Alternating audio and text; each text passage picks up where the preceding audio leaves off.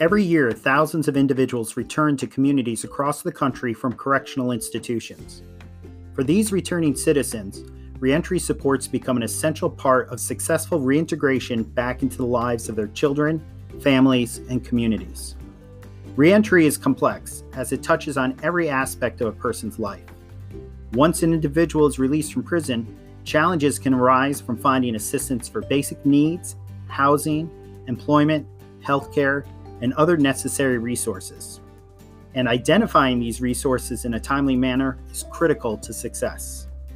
Hey everyone, I'm Tom Long, and welcome to the next episode of the Whistle Post, covering the world of workforce, economic, and community development with the people who are making it happen. Today we're exploring successful programs in Connecticut that have broken down barriers for returning citizens to discover opportunities for a fresh start. Today we have two guests. I'm happy to introduce you to Earl Bloodworth, Director of the Mayor's Initiative for Reentry Affairs for the City of Bridgeport, Connecticut. Mr. Bloodworth holds several years of experience leading reentry programs in New Haven as well as Bridgeport. He most recently led the Warren Kimbrough Reentry Project, which connected with individuals 12 months before the release. This ensured a healthy and successful reentry into society. He is also involved with numerous community organizations focused on literacy and community leadership. We also have with us Terry Williams, who is a Vice President of Reentry Programs for the Workplace.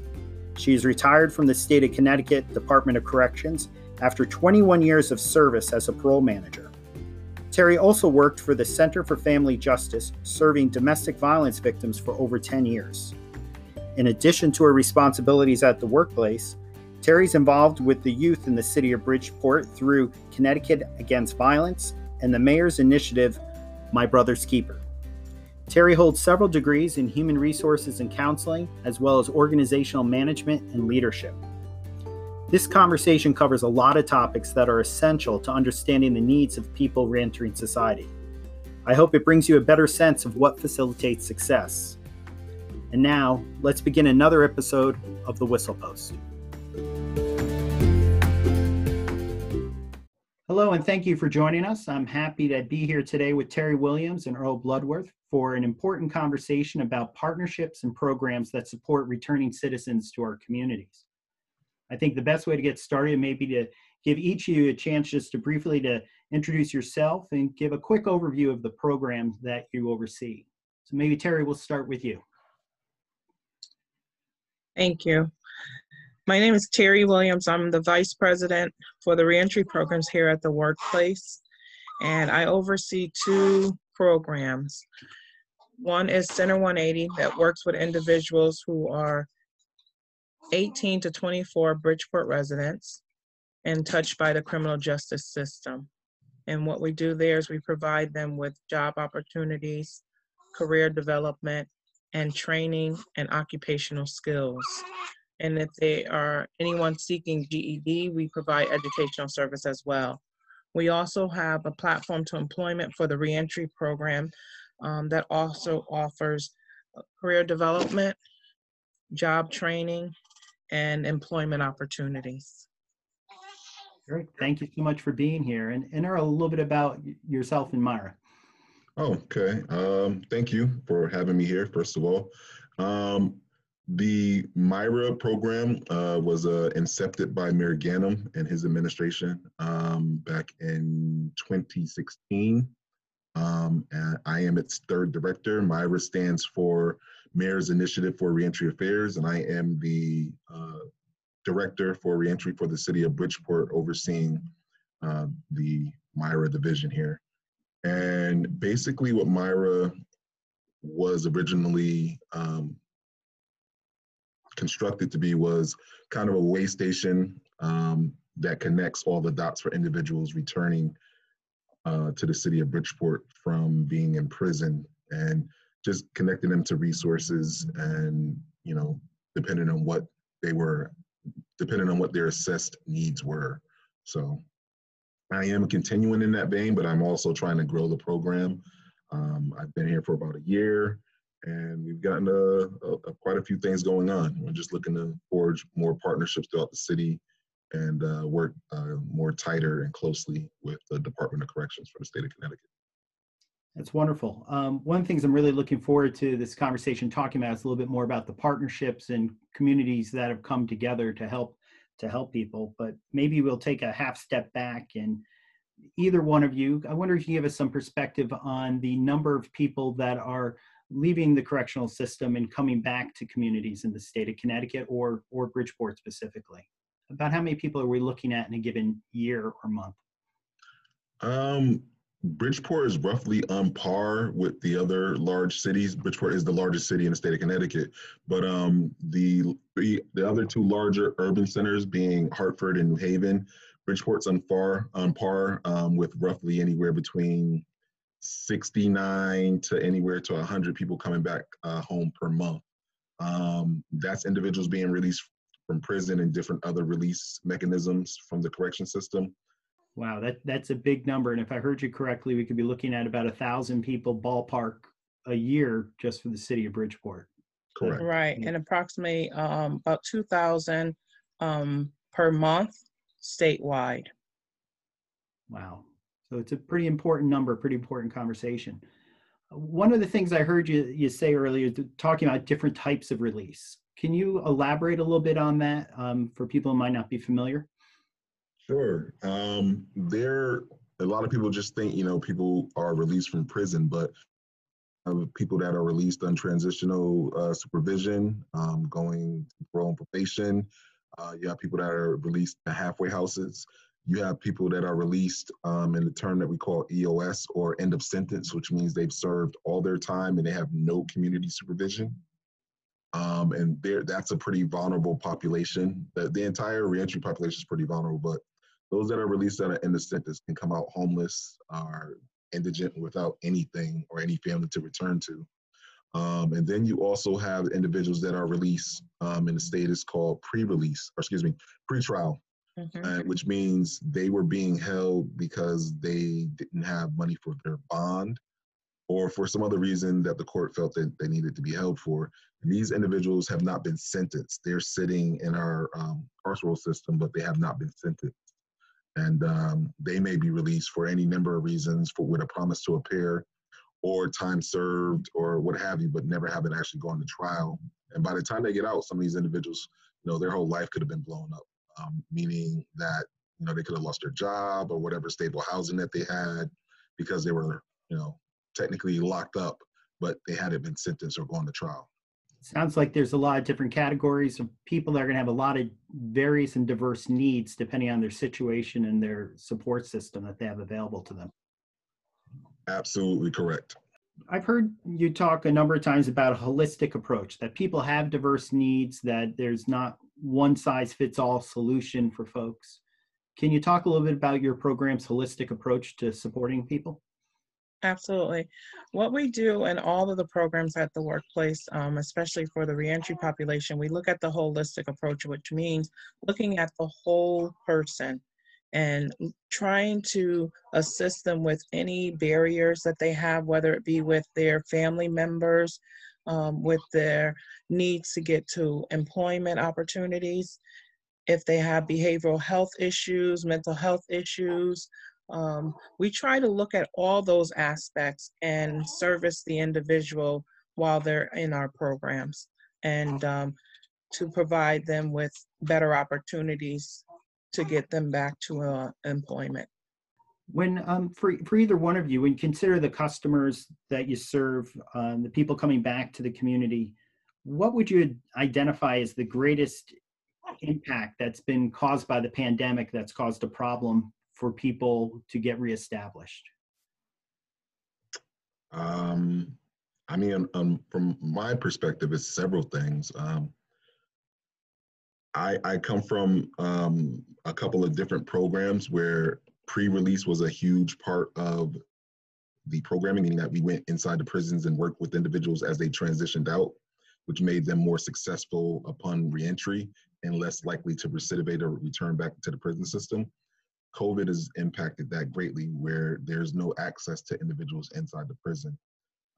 So you also then have individuals that might fall through the cracks and be released back into the city with no real means of communication, or, depending on how long they've been locked down, no understanding or means access to technology, which given the current state of affairs, you need at least a smartphone to be able to communicate with people and send out your emails or to be able to connect with different resources. And then on top of that, connecting individuals with identification and getting them, Department of Motor Vehicle appointments or appointments with Social Security. So COVID has impacted a lot of different things that allow us to get individuals almost at least at a reasonable level of survivability. I know Earl touched up on an important part of it was the technology. And a lot of individuals coming from the criminal justice system and the prison system, the technology is a piece that a lot of them were not introduced to prior to going into, like a smartphone. There are some individuals who have been incarcerated for a long period of time and the smartphones weren't out, or their technology is not up to par that they can participate on the virtual platforms. So we know with a lot of our participants, the platforms, the virtual platforms have been a challenge for many of our individuals, and even having the technology devices to get online has also been challenges for us, as well as housing with that as well. It really seems like the issues compound upon each other, because if I heard you that, having access or connectivity pre-release is a significant issue, and then the technology divide and how we can connect or communicate with folks. Mm-hmm. And I also heard you mention about ID, which I assume is important. If somebody's going to gain employment, they need to have that ID to start up life in a job, or not just employment, but in housing, getting access to housing, you need proper ID. And in some cases, getting access to medicine. If they were on some type of meds and completing their continuity of care, the prison system will, provide them with a script that's paid for from anywhere from 30 to 45 days, but they might not be able to access it at the pharmacy because they don't have any type of ID. Now, are there steps your organizations can take to help people with getting their ID once you're able to communicate and connect with them, or how do you go about helping folks in that situation? Yeah, so we actually, the MIRA program actually received some funding specifically to help individuals with documentation and ID. For those individuals, especially, the money was expressly meant for individuals just coming fresh out of prison, but the funders have allowed us some flexibility. So if there's an individual that's been out for a little while and we can prove reasonably who they are, or get their discharge papers from the Department of Corrections, we can help with getting them connected to funding for paying for our ID or a state driver's license. And like the MIRA program, Platform to Employment, and Center 180 also has the capability to assist individuals with their identification, whether it be a driver's license or a Connecticut ID, as well as their birth certificate and Social Security to get them started. So we are funded in that aspect for support services as well. Those support services seem essential to getting somebody started on the path to employment. Terry, I heard you mention technology and computers. When we think about employment and getting people re-employed, what other issues arise, or what do you see as the greatest barrier between somebody and landing that job when they're returning to the community? With our programs, we find that transportation was number one in our list, that individuals were unable to get to their employer. So we provide transportation resources for individuals. Housing was a big component as well. Clothing, uniforms, and just the basic essentials became an issue for a lot of our participants. So when we looked at it, budgeting, a lot of individuals didn't know how to budget their money. So we, provide financial literacy to help them with the budgeting aspects of their lives. So many barriers that they face. We also ran into childcare. A lot of our individuals had childcare issues that they weren't able to go to work because of their children. And we're still finding that out to be an issue now, even through COVID. We have to provide childcare assistance to individuals as well. Food. food has also become a barrier for a lot of individuals as well. What one entity we didn't face prior to COVID, but that is becoming a barrier as well. That's a long list of barriers. Does that create a sense of doubt in people's minds that they'll actually be able to succeed and overcome? Or what do you see in people that way when they start looking at these immense issues they've got to confront? I mean, there are some that are ready and prepared for that battle. It really boils down to a person's mentality and the support around them. And even with that, Bridgeport has quite a number of programs in its area to assist with different things, but it does boil down to that individual person's want and desire to persevere, because 9 times out of 10 they're going to hit a road bump or they're going to stumble. And the barriers that Terry mentioned, I mean, those are concrete barriers that you can see that initially a person who's coming fresh out of prison may have to encounter. But around employment and other things, there was recently a collateral consequences study done by the General Assembly. And, they found about 500 actual barriers that may inhibit an individual from gaining gainful employment based on, one, the crime they may have committed, or what industry or trade that they're trying to get into. 500, that's a huge number. I didn't expect something to be that high. Yeah. And the skill set as well. Yeah. They may not have the skill sets for employment, and some of them may not have had a employment prior to going into prison. Yep. And they may be blocked from certain certifications, certain types of employment. So, and in some cases, they may have gone for training or gotten out and paid for some training, and then find out that because of their record, they can't be employed for what they've been trained to do.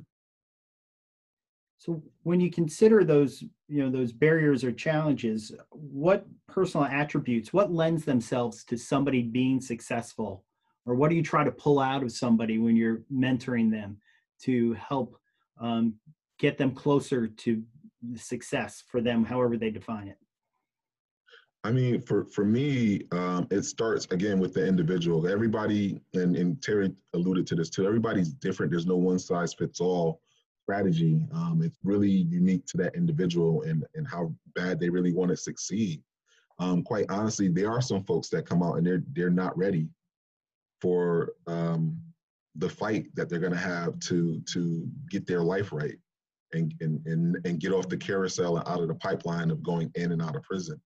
And we try to work with those individuals as well and meet them where they're at. But a couple of things. When I was in college, there was an individual that told me I had a lot of stick-to-itiveness, and that's one of the things I try to tell these individuals that they need to have. You have to have a lot of stick-to-itiveness or perseverance, as well as you got to want the change. Really, I mean, there's no other way. And what we do is we provide like a behavioral health that lets them know where they are and meet them where they are. And when we meet the individuals where they are, we can move them to the next level in their lives.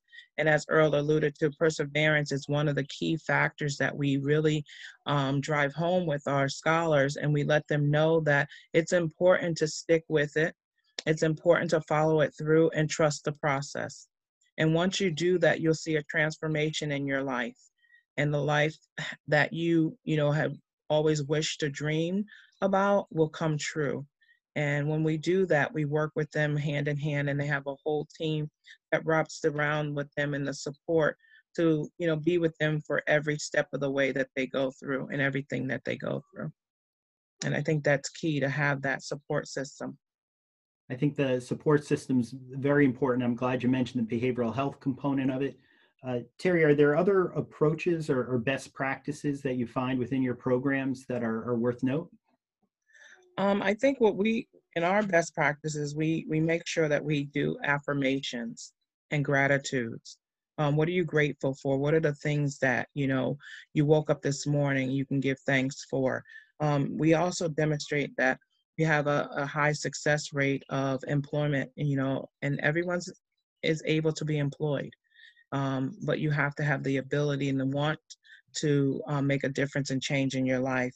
And we work with these, individuals to reduce the recidivism. And we not only work with them, but we show them that in the year that we've had Platform to Employment, our recidivism rate was less than 2%. So we show them and the examples, and we also assist them, in building their confidence and self-esteem, and just providing them the resources. So with the evidence, we show them with the actual program that they're a part of. They get to see it firsthand. Less than 2% recidivism. That's a great number, and they must certainly feel like they're part of a family or a larger group when they're absolutely. We make them, and we let them know that they are a part of our family, and they can call upon us. And they have a whole team. They have a resource concierge that helps them with resources. They have a retention specialist.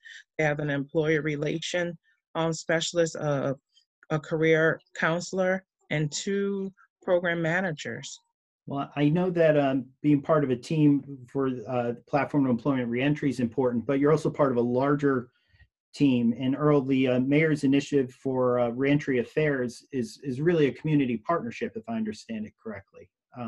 Yeah, definitely. Since I've been here a year, I've connected with a lot of the health programs, R&P, the Southwest Clinic, Optimus Care, CCAR, and then 2 of my major employment partners, one being the Workplace and the other being Career Resources. I work a lot with supportive housing and the 2-in-1 system. So yeah, it's definitely built on partnerships. There are too many to name actually, and I'm in the process of making the partnerships more formalized with putting together some MOUs. Now it sounds like. Go ahead, Terry. And both Earl and I are part of what we call the reentry collaboratives. Mm-hmm. So Earl co-chairs the New Haven Reentry Collaborative, and I co-chair the Bridgeport Reentry Collaborative. And there's probably about 12 of them throughout the whole state, and we have a statewide reentry collaborative that we're all a part of.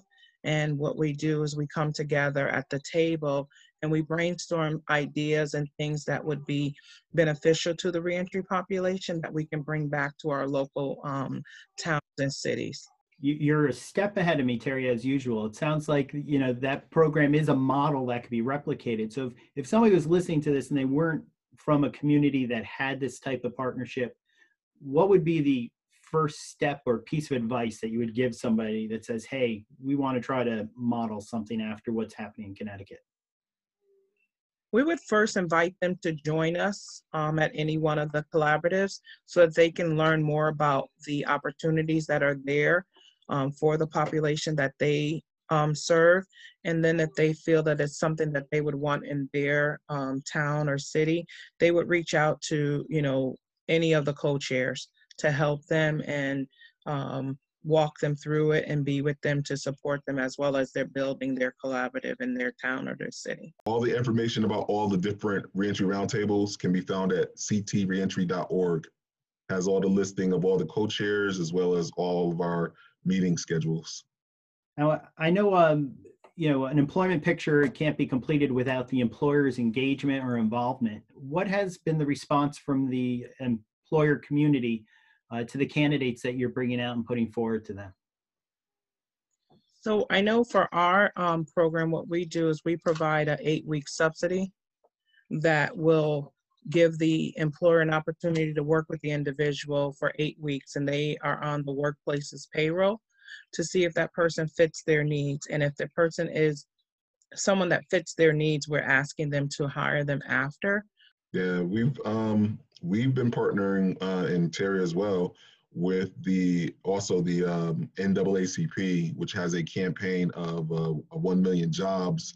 And the state of Connecticut is the pilot for the 1 million jobs, and they're looking to garner about 10,000 jobs. And they've been doing, a yeoman's effort work to kind of corral different industries from the healthcare to the manufacturing, which the state of Connecticut has made some inroads with having individuals, while they're still incarcerated come out and do some work with some of these industries.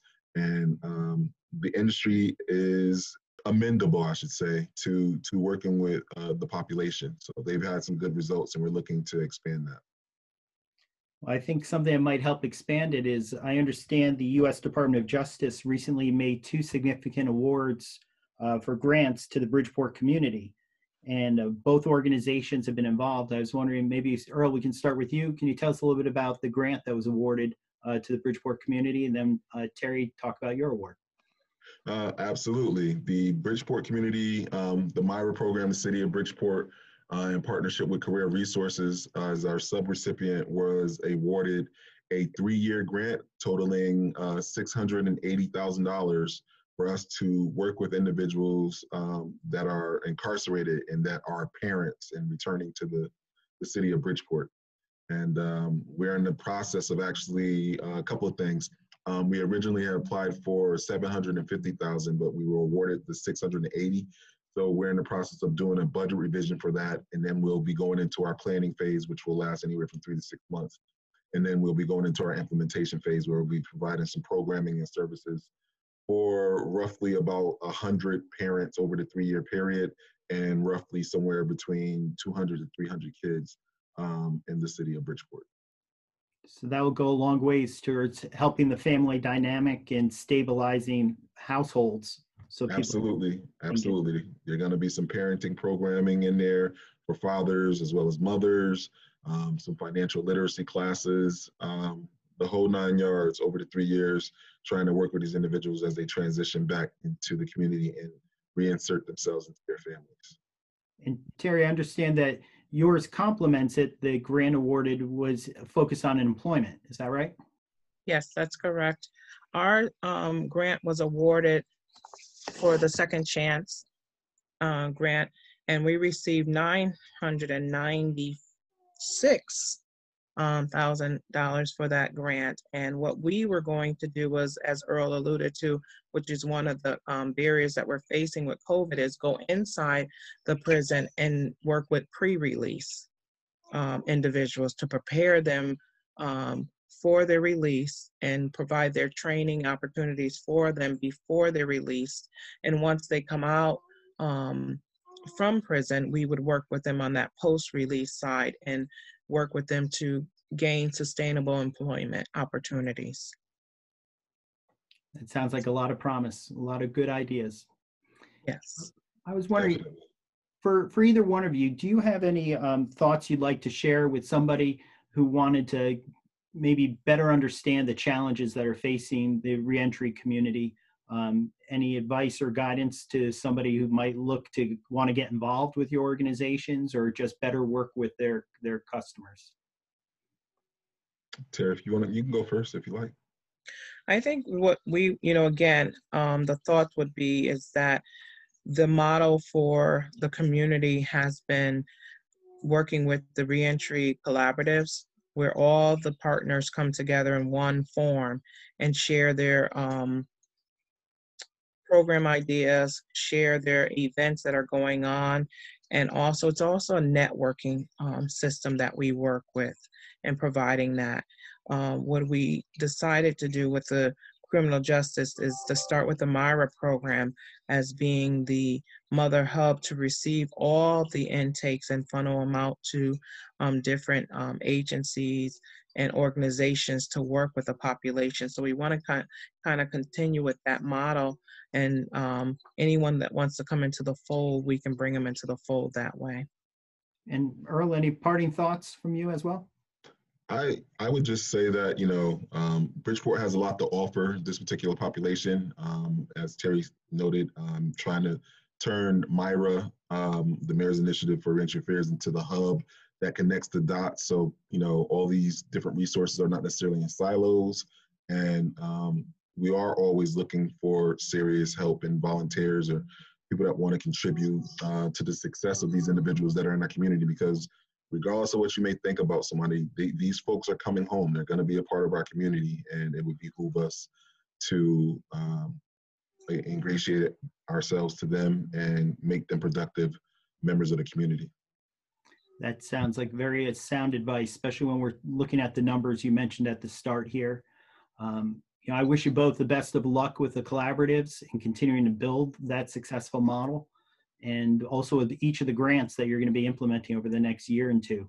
So I want to say, Terry and Earl, thank you so much for your time today. Really appreciate your thoughts and all the good advice that you've given. Thank you so much. Thank you for having us. Thank you, Tom.